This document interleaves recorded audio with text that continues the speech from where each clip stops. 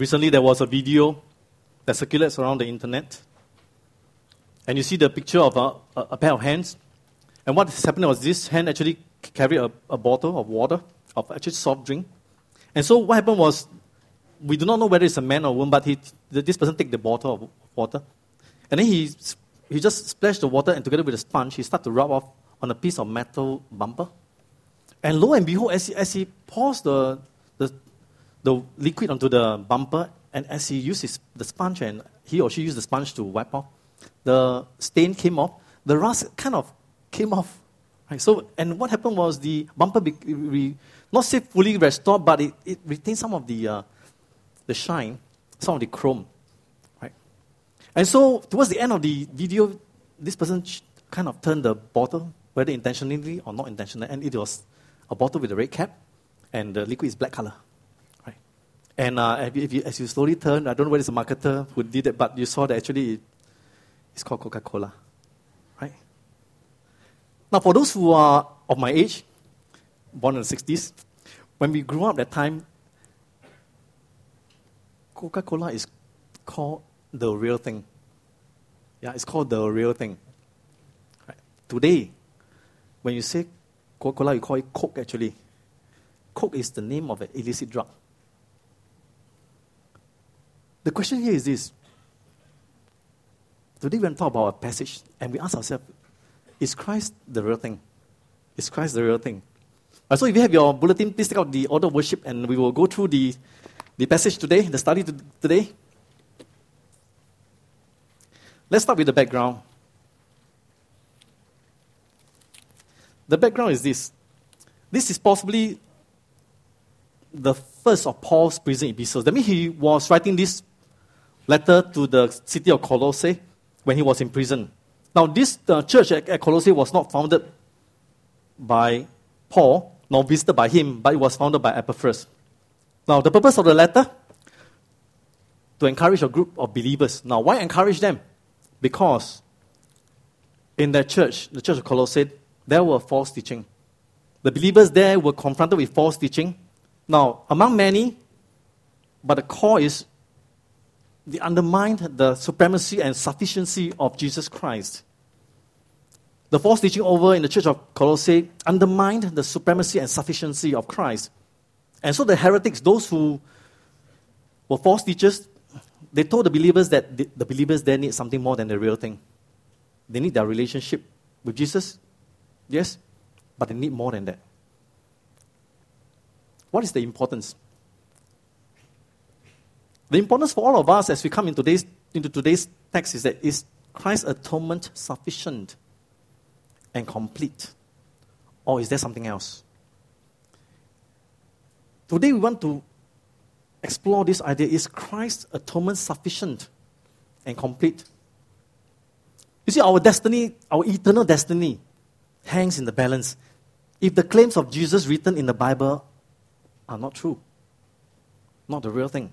For example, Jesus declared with his own mouth in John 14, he says that, I am the way, the truth, and the life. And he added, no man comes to the Father except through me. And Jesus also said in John 11, he says, I am the resurrection and the life. He who believes in me will live, even though he dies. And whoever lives and believes in me will never die. Is Jesus' sacrifice at the cross of Calvary sufficient to save us? This answer is very important. And for today, we're going to talk about the truth of the gospel and Christ. And God willing, next Sunday, I will continue with chapter 2, the truth of Christ and the Christian. For some of us, this truth will be a time of rediscovery. For others, this may well be a first-time discovery, never thought of before. Let us pray.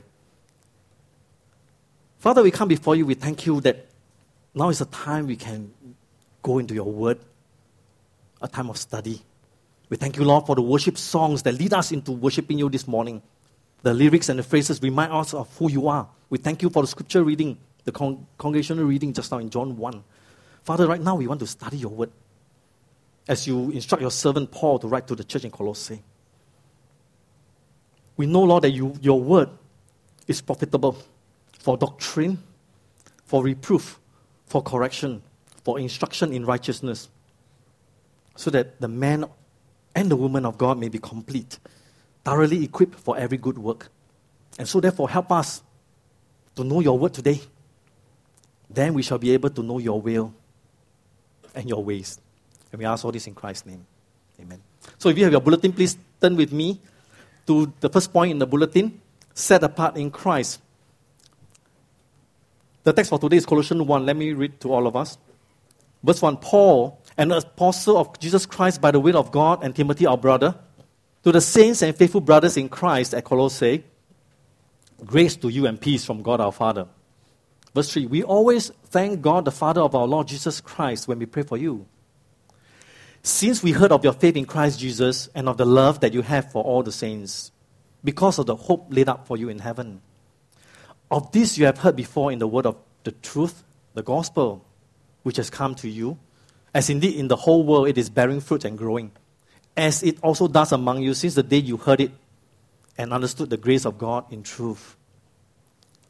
We are set apart in Christ, verses 1 to 14.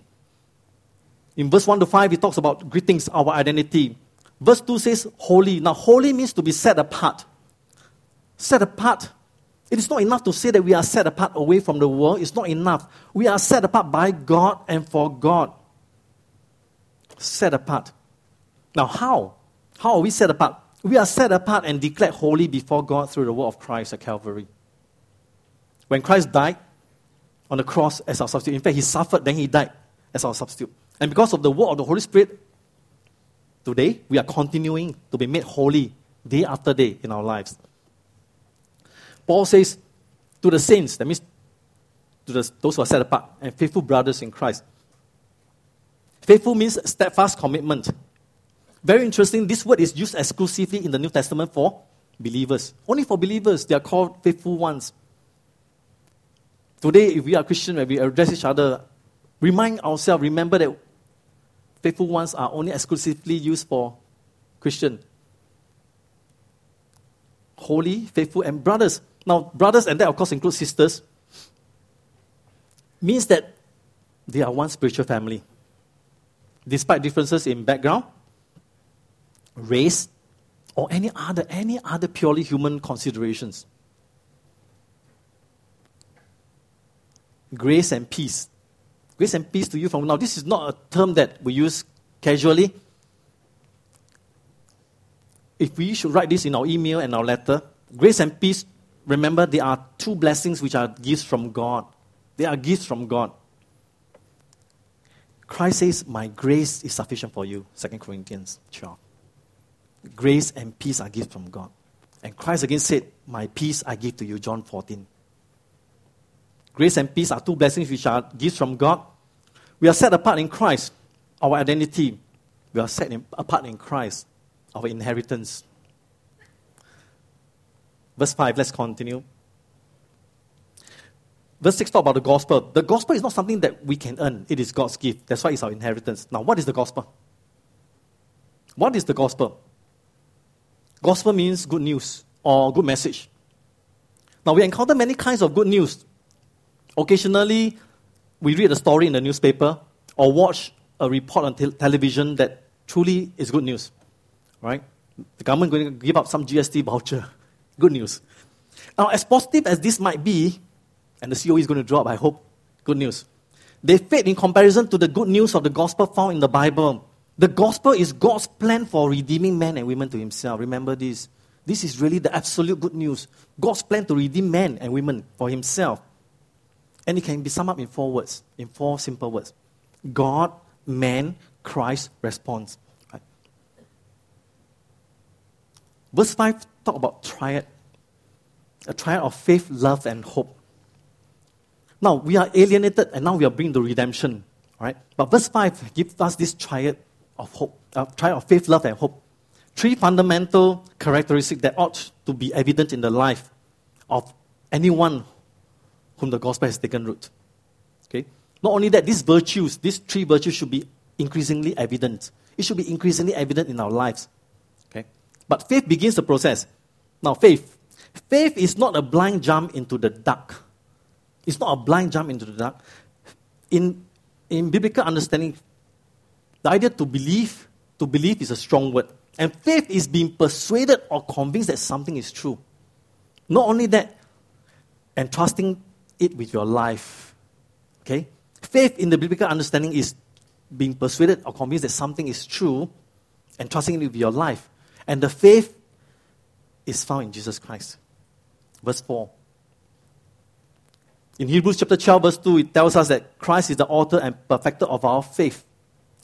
And then it says that in Hebrews chapter 11, verse 1, faith is the assurance of things hoped for, the evidence of things not seen.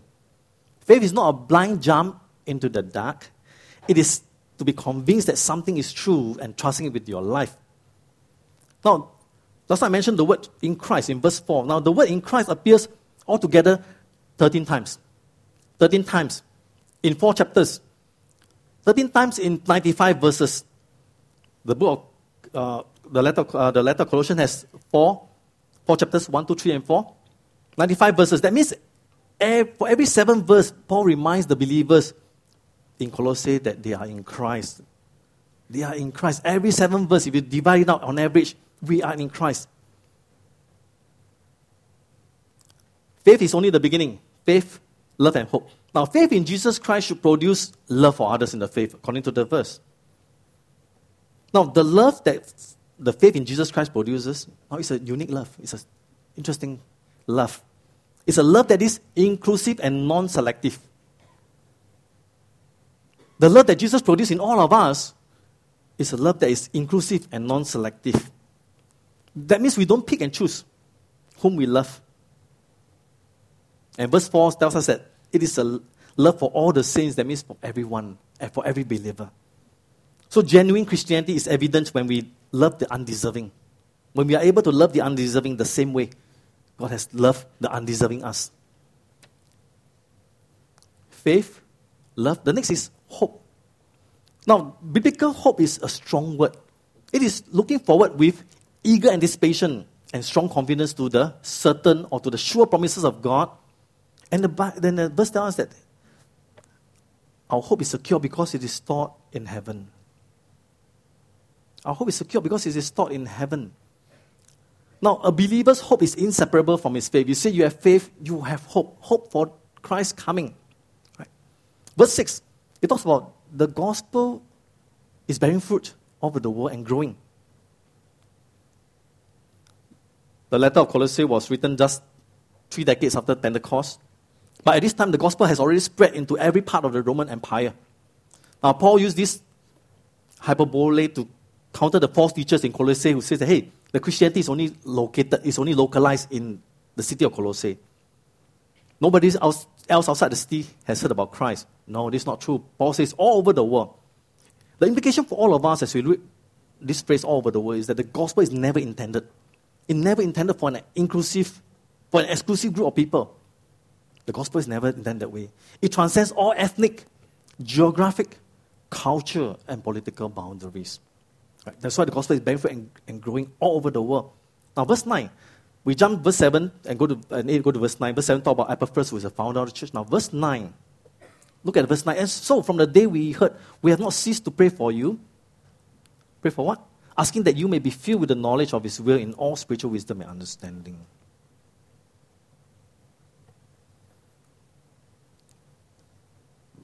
Biblical knowledge is not merely the possession of facts. Biblical knowledge and wisdom, according to this text, are practical, having to do with godly living.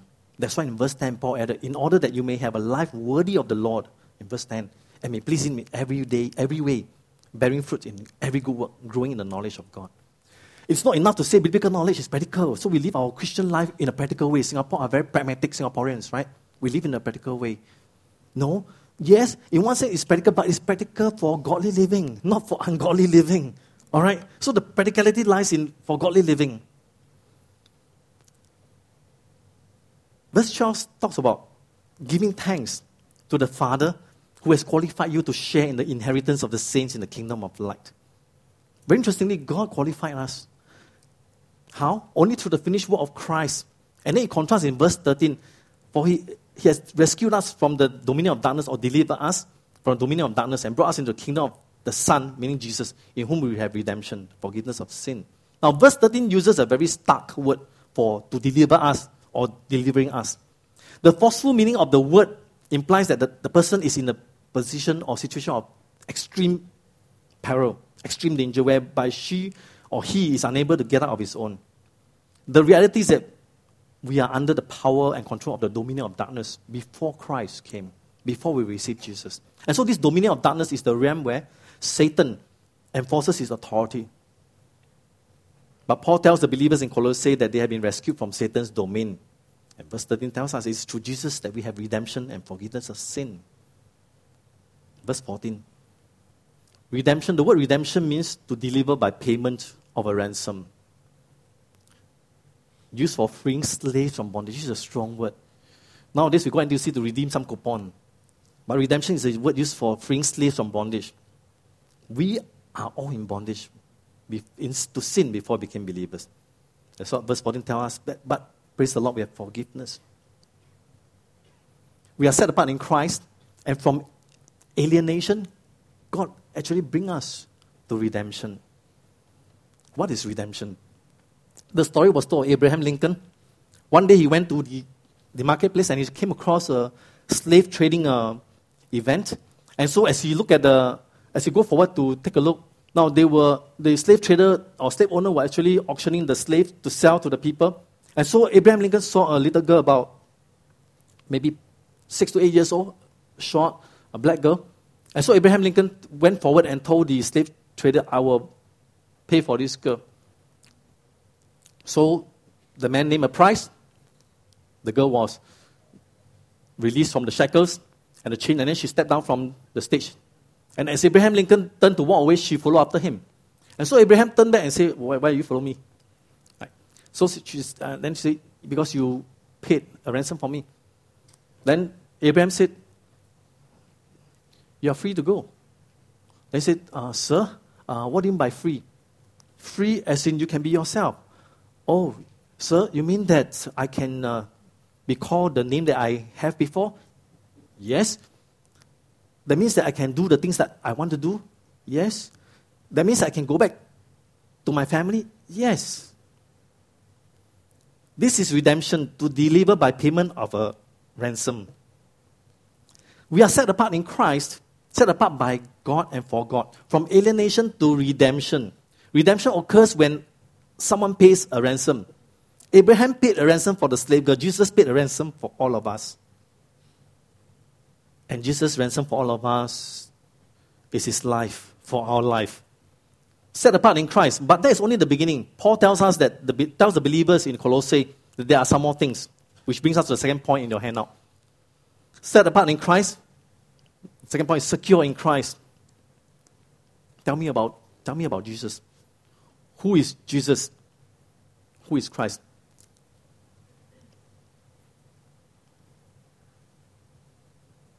Verse 15 says like this.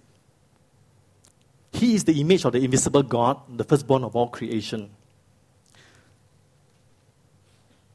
The word image, today is translated as icon, is used in Paul's time for likeness placed on coins, portraits, or statues. Today's equivalent would be the photograph. Now, Hebrews 1:3 says that the Son, that means Jesus, is the radiance of God's glory and the exact representation of his being. Firstborn of all creation means Jesus is preeminent and sovereign over everything. And verse 16 tells us, for by him all things were created. A long list. He gave us a long list of things in heaven, earth, visible, invisible, thrones, powers, authorities. There is nothing in the created order that Jesus did not create, according to John chapter 1, verse 3. Now, since only God can be the creator, this means that Jesus is even more than the image of God. Jesus is God. Verse 17. And he is before all things, and in him all things hold together.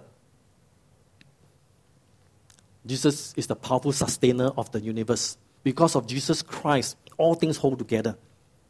Jesus is in control, meaning what? Meaning that nothing happens in our lives that are random acts of man. But God is overall in charge and in control. Our life is a life of order, not chaos. Verse 18. And he is the head of the church, the body, the church. He is the beginning, the firstborn from the dead, that in everything he might be preeminent. In everything, Christ has the supremacy over creation. And very interesting, over the church. Now, the term church, I want to belabor at this point. The term church or ecclesia means the body of believers. That means you and I. Not the church building. 70 Mata Road is our church building. Right? It's called Grace Baptist Church building. But when we mention the church, when Paul mentioned the church, and I hope when we mention the church, it's the body of Christ, you and I. Firstborn from the dead. Firstborn from the dead means the idea that before Jesus Christ, there are also others who preceded Jesus from being resurrected. For example, Lazarus, we heard about him, right? Tabitha, the little girl. Right? Jesus was the first person to rise, never to die again. Therein lies the difference. Lazarus, when he came out from the tomb, Lazarus come forth. He died eventually. So is Tabitha, the 8-year-old girl. But Jesus Christ rise to never die again. He's resurrected. Jesus is the first person to conquer death. And therefore, the implication is this. All other resurrections are based on Jesus' resurrection. A believer's resurrection are based on Jesus' resurrection. Because Jesus is resurrected, we are assured of our own resurrection. 1 Corinthians 15. And verse 19 says, for in him all the fullness of God was pleased to dwell. God's fullness resides in Jesus Christ. Jesus is the full embodiment of God's attributes and saving grace. We know God's attributes. Among them, omnipotence, that means all-powerful, omniscient, all-knowing, omnipresent, everywhere. These are among the attributes of God, holy, of course, grace, so and so on. But it says that in him, in Christ, all the fullness of God was pleased to dwell. Christ is the full embodiment. Now, who is Christ? He's God, his Savior. Now, what has Christ done? What has Christ done? Verse 20. Verse 20 says, and through him, that is Christ, to reconcile to himself all things, whether on earth or in heaven, making peace by the blood of his cross. From alienation to redemption, first point. The second point, we have alienation to reconciliation. Abraham redeemed the slave girl, but she's free to go. There's no relationship between Abraham and the slave. But Christ not only redeem us, reconcile us to him. Now the term reconciliation means to change or to exchange. It refers to a change in the sinner's relationship to God, and Paul calls this relationship making peace through Christ's blood shed on the cross. Last Sunday we had the Lord's Supper. Every time we have Lord's Supper, of course the bread symbolizes the body of Christ, the cup represent or symbolize the blood of Christ. And we know that when Jesus Christ took the cup, he said, this is the new covenant in my blood, Jesus Christ says. And then he added, which was shed for many, for the forgiveness of sin. Right? So this text tells us that, hey, we were reconciled through Christ's blood.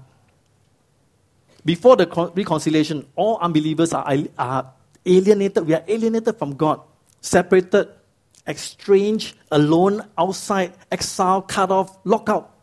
We were alienated from God in verse 21 in two ways, in mind and in deeds. Firstly, our minds. Our thoughts and attitude, before we come to Christ, our entire way of thinking was contrary to God's way. We refused to accept God's evaluation of us being as sinners. Sinners, I have no sin. I didn't murder anyone. I didn't steal. I didn't tell a lie. We also will not accept God's remedy for the situation. Surrender to Christ. Give your life to Christ. Our attitude, that means our mind. Secondly, our deeds, our action. Not just that our thinking was wrong, our action was wrong too. Nothing to do with God, nothing to do with Christian. That was before. Verse 23, if indeed you continue in the faith, stable and steadfast. A better way of translating this is, since you continue in the faith. Because those who have been reconciled will persevere in the faith and obedience. We can do it. I refuse to come to a point where I say, hey, yeah, but it's not happening in my life. It couldn't happen to me, so and so. No, those are excuses, because if we do it on our own strength, we can't do it. Zero. But not on our own strength. We can persevere because in addition to being declared righteous, believers are called new creatures, 2 Corinthians 5:17, right? Not only that, We are given a new disposition to love and obey God.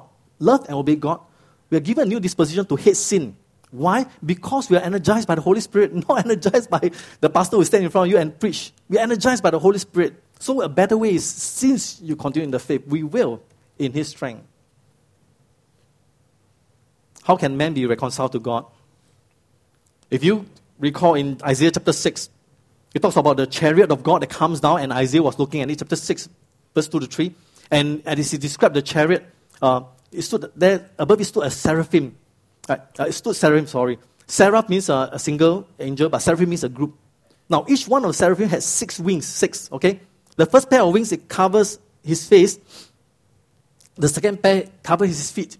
And with the 2, he flew. Just imagine, so he got wings that fly, covers his eyes, covers his feet. Why? Because the chariot of God is very holy. Can you recall Uzziah when he touched the chariot? I mean, the Ark of the Covenant? He died. Right? It's so holy. As the seraphim fly in formation on with the chariot of God, cannot touch it. It's so holy. And then the seraphim says, "Holy, holy, holy is the Lord of hosts." This is a superlative, right? Holy, holy, holy is the Lord of hosts. The whole earth is full of His glory. Holy for the Father, holy for the Son, and holy for the Spirit. Now, so when you have God who is holy meeting with man who is sinful, automatically it unleashes God's wrath. It will automatically unleash God's wrath. Now, in God's justice, He has to judge sin. In His justice, we must pay for what we do. So the only way a holy God can meet with a sinful man is this. There's mercy in between. Exodus 25:22 says, God was speaking to Moses, "And there I will meet you." Exodus 25:22, "I will meet you and I will speak with you from above the mercy seat, from between the 2 cherubim which are the ark of the testimony or ark of the covenant, about everything which I will give you in commandment to the children of Israel." Can you imagine God speaking to Moses? He had to speak above this mercy seat. Otherwise, He will consume Moses, because the Bible tells us that God is a consuming fire. That's why you feel very hot right now, right? The aircon is not working, part of the aircon. God is consuming fire. Now what is interesting is this, in the New Testament, Jesus Christ is designated as our propitiation. The word for propitiation in the original language means mercy seat. If you have your Bibles, it's flash on, doesn't matter. Romans chapter 3:23, very familiar passage. "For all have sinned and fall short of the glory of God." Romans 3:23, we know this in our head. But as we continue, being justified freely by His grace through the redemption that is in Christ Jesus, whom God set forth as a propitiation by His blood, through faith, to demonstrate His righteousness. Because in His forbearance, in God's patience, God has passed over the sins that were previously committed by all of us. Don't just look at Romans 3:23. Look beyond. God set forth Christ as a propitiation. Christ is to have supremacy in all these things. There is no substitute for Christ. No angel, no other person, no animal, no other thing. There is no substitute for the Lamb of God who takes away the sin of the world. John the Baptist says that. We have eternal security in Christ. We are set apart in Christ. We are secure in Christ. When we are set apart in Christ, God brings us from alienation to redemption. We are redeemed. When we are secure in Christ, God brought us from alienation to reconciliation. We have a relationship with God.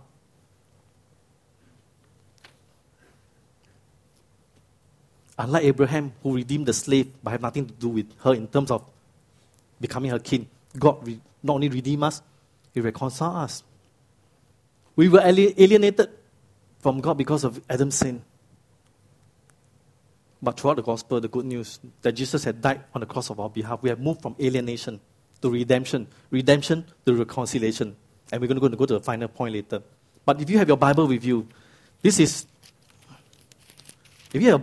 where the sin of man occurs in Genesis 1-3 perhaps. The rest of the Bible speaks about God's redemption, God's plan to redeem man to Himself. Can you imagine that? Only 1 or 2 passages. The rest of the Bible talks about God's redeeming plan for man. We are secure in Christ, set apart by God and for God. Now we talk about the third point, semblance in Christ, verses 24-29. Now let's look at the text again. Verses 24. Now, Paul says, now I rejoice in my sufferings for your sake, and in my flesh I am filling up what is lacking in Christ's affliction for the sake of his body. That is the church, as I mentioned just now. Now, Paul uses himself as an example of someone set apart in Christ. Paul suffers for his faith. I mentioned he was in prison. Right? So would we. Yet at the same time, Paul was not in remorse or regret, but full of joy to be counted as someone belonging to Christ. Because the reality is this, that as we reflect Christ-likeness in our lives, we will not get very far before we face opposition, before we face obstacles. And God willing, we don't have to face persecution. But take comfort. Suffering and hard work has a goal in the end, according to this text, is to present everyone perfect or mature in Christ. So spiritual maturity comes from suffering. Let's look at the text. Verse 24. It says, Paul says, now I rejoice in my sufferings for your sake, and in my flesh I am filling up what is lacking in Christ's affliction for the sake of his body, that is the church. Now, when Paul says, I am filling up what is lacking in Christ's affliction for the sake of his body, that is the church. Now, this does not mean that there was a deficiency in the atoning work of Christ. It doesn't mean there's a deficiency, so Paul is trying to fill it up for Christ. No. But rather, the idea is that Christ suffered on the cross to atone for our sin. Christ suffered on the cross. And all of us believers fill up Christ's suffering by experiencing the added sufferings and persecution that has gone non-stop. As we continue to try our best to carry the gospel to a lost world, we continue to suffer. If you don't want suffering, don't do the gospel. Verse 25 to 26 talks about, of which Paul says, I became a minister according to the stewardship from God that was given to me for you, to make the word of God fully known. 26, the mystery hidden for ages and generations, but now revealed to his saints. 27, to them God chose to make known how great among the Gentiles are the riches of the glory of this mystery, which is Christ in you, the hope of glory. Our semblance in Christ, we rejoice in suffering because of our identity, but we also revere Christ. Now, to revere means to hold in high regard. That means worship. It also means something else more than worship. It means to love intensely. So when we come before the church and we sing the hymns, the praises, the choruses, the lyrics, yes, they are carefully selected. Praise be unto God for the worship team. The scripture reading are carefully selected. Praise be unto God. But to worship is more than just hold in high regard. To worship means to love intensely. We should sing as though it's the last time we got a chance to sing. Now, nothing pleases Christ. Nothing pleases Christ more than to see the church. When he called this his bride, by the way, Grace Baptist Church is God's bride. Right?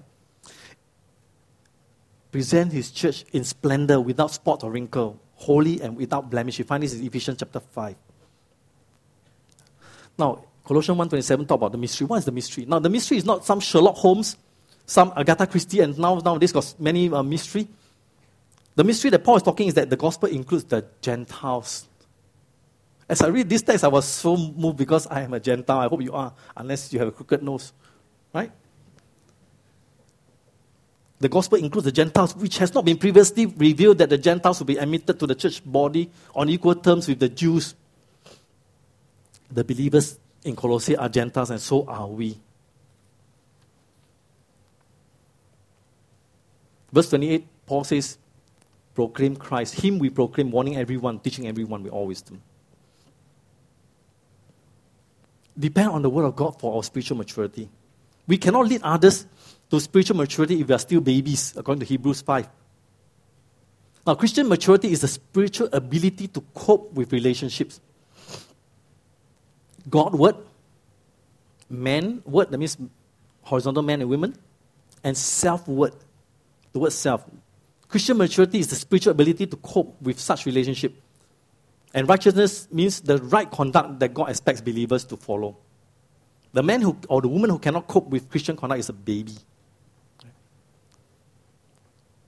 So depend on the word of God. That's why we spend time, energy, and attention on preparing our Sunday school class.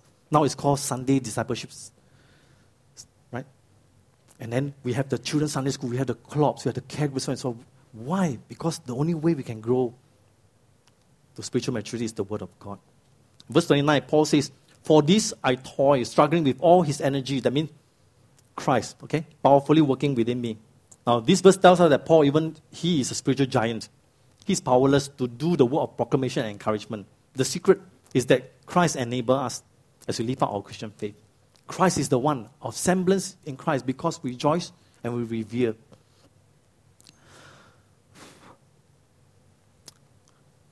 A group of students in the primary school were gathered together and the teacher was talking to them and say, "Look, can you tell us, as you go around, each one of you describe who is the superhero in your life, superhero." And so one by one they came out. These are the primary 5 students. And so first one talked about, Iron Man, right? Another one talked the Japanese version, Ultraman. Then another one talked about Superman, all kind of men. And so when it came to this girl, and she said, the superhero in my life is my father. So everybody start laughing, right? Sometimes it can be very unforgiving among the children. But the teacher was very kind. "Oh, your father, okay. Can you tell us what he do? Does he have what superpower?" "Oh, he can stop traffic. He can stop vehicles. He can move vehicles." And I said, "Okay." And so, do you carry a weapon? He said, "No weapon. You don't have a special weapon." "Okay." The teacher said, "All right. Does he wear a uniform, a special uniform?" And so the little girl said, "Yes, of course. He wears white, black pants, and then he has this."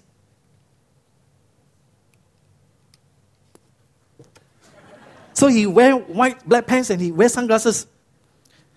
Now, the teacher was, at this point, decided not to pursue and said, "Okay, all right." And so let it pass. Superhero is your father. The girl grew up. 3 months later, the whole school, primary 5, they had to go for national education. And so they were on track to go to watch the National Day Parade, the rehearsal, of course, right? And so they went up to the bus. And as they proceed towards the esplanade, the floating platform, suddenly the little girl said, "Hey, teacher, that's my father." Right? And so the teacher took a closer look and saw, okay, the little girl's father was a traffic policeman. So he was there directing traffic, wearing the sunglasses, wearing a helmet, no tie, no weapon, black pants, directing traffic. Now, where is his power comes from? Where does his power comes from? Because he represents the government of Singapore. If you get the Royal Malaysian policeman and try to stand in Singapore Orchard and try to direct traffic, probably he will be run over by a car or maybe a bus. Right? Yesterday, I asked my daughter. She wear a T-shirt, white color with blue collar, long sleeve, and her CCA, her co-curricular activity is police. So I asked her, "Hey, this T-shirt looks very nice because long sleeve can go for camp, right? Wear for camp." Then she said, "No, Daddy, I can't wear it." I said, "Why not?" "Because there's a crest down there." "I didn't know that there's a crest of the Singapore Police Force. You cannot wear it outside." I said, "Oh." I was wondering why the army guys wear the number 4 all around the MRT station. Now, we are set apart in Christ. Our identity, our inheritance. We are secure in Christ. And then finally, we have our semblance in Christ. The conclusion very quickly. No Christ, no gospel. If there's no Christ, there's no gospel. We were once upon a time alienated from God. But God brings us from alienation to redemption, to reconciliation, to representation, representing Him. We were alienated from God, but through the gospel, we are now set apart in Christ, secure in Christ, and we have semblance in Christ. And Paul uses himself as an example of someone set apart in Christ. Paul suffers for his faith, so would we. Christ is all sufficient and preeminent. Christ is the only way. Application. We must all declare Christ as Lord of all or not at all. Christ is Lord of all or not at all. Let us see to it that all areas of both our personal life as well as public lives, personal life as well as public lives are under Christ's rule. That means Jesus comes first before anything or anyone. Christ is Lord of all or not at all. That means be on guard against allowing anything or anyone to occupy the place which rightly belongs to Jesus Christ. That means be on guard against the subtle danger of allowing Jesus a place of equal standing along with other things that clutter our lives. Things like perhaps church ministry, perhaps religious activity. Things like our children perhaps can occupy the top spot. Our spouses, for those who are married. Dates for those who are still married, not married. Our career, achievement, status. Now, none of these things are bad in themselves, don't get me wrong, but they must not replace Christ, because Christ is Lord of all, or He's not at all. Let us pray. Father, we come before you. We are grateful for the continuing work of the gospel in our lives. May the truth of the good news provoke us faith, hope, and love. The truth of the good news in Christ protect us from deception and provide us a focus on Christ as supreme and sufficient for all our needs. And we pray all this in Christ's name. Amen.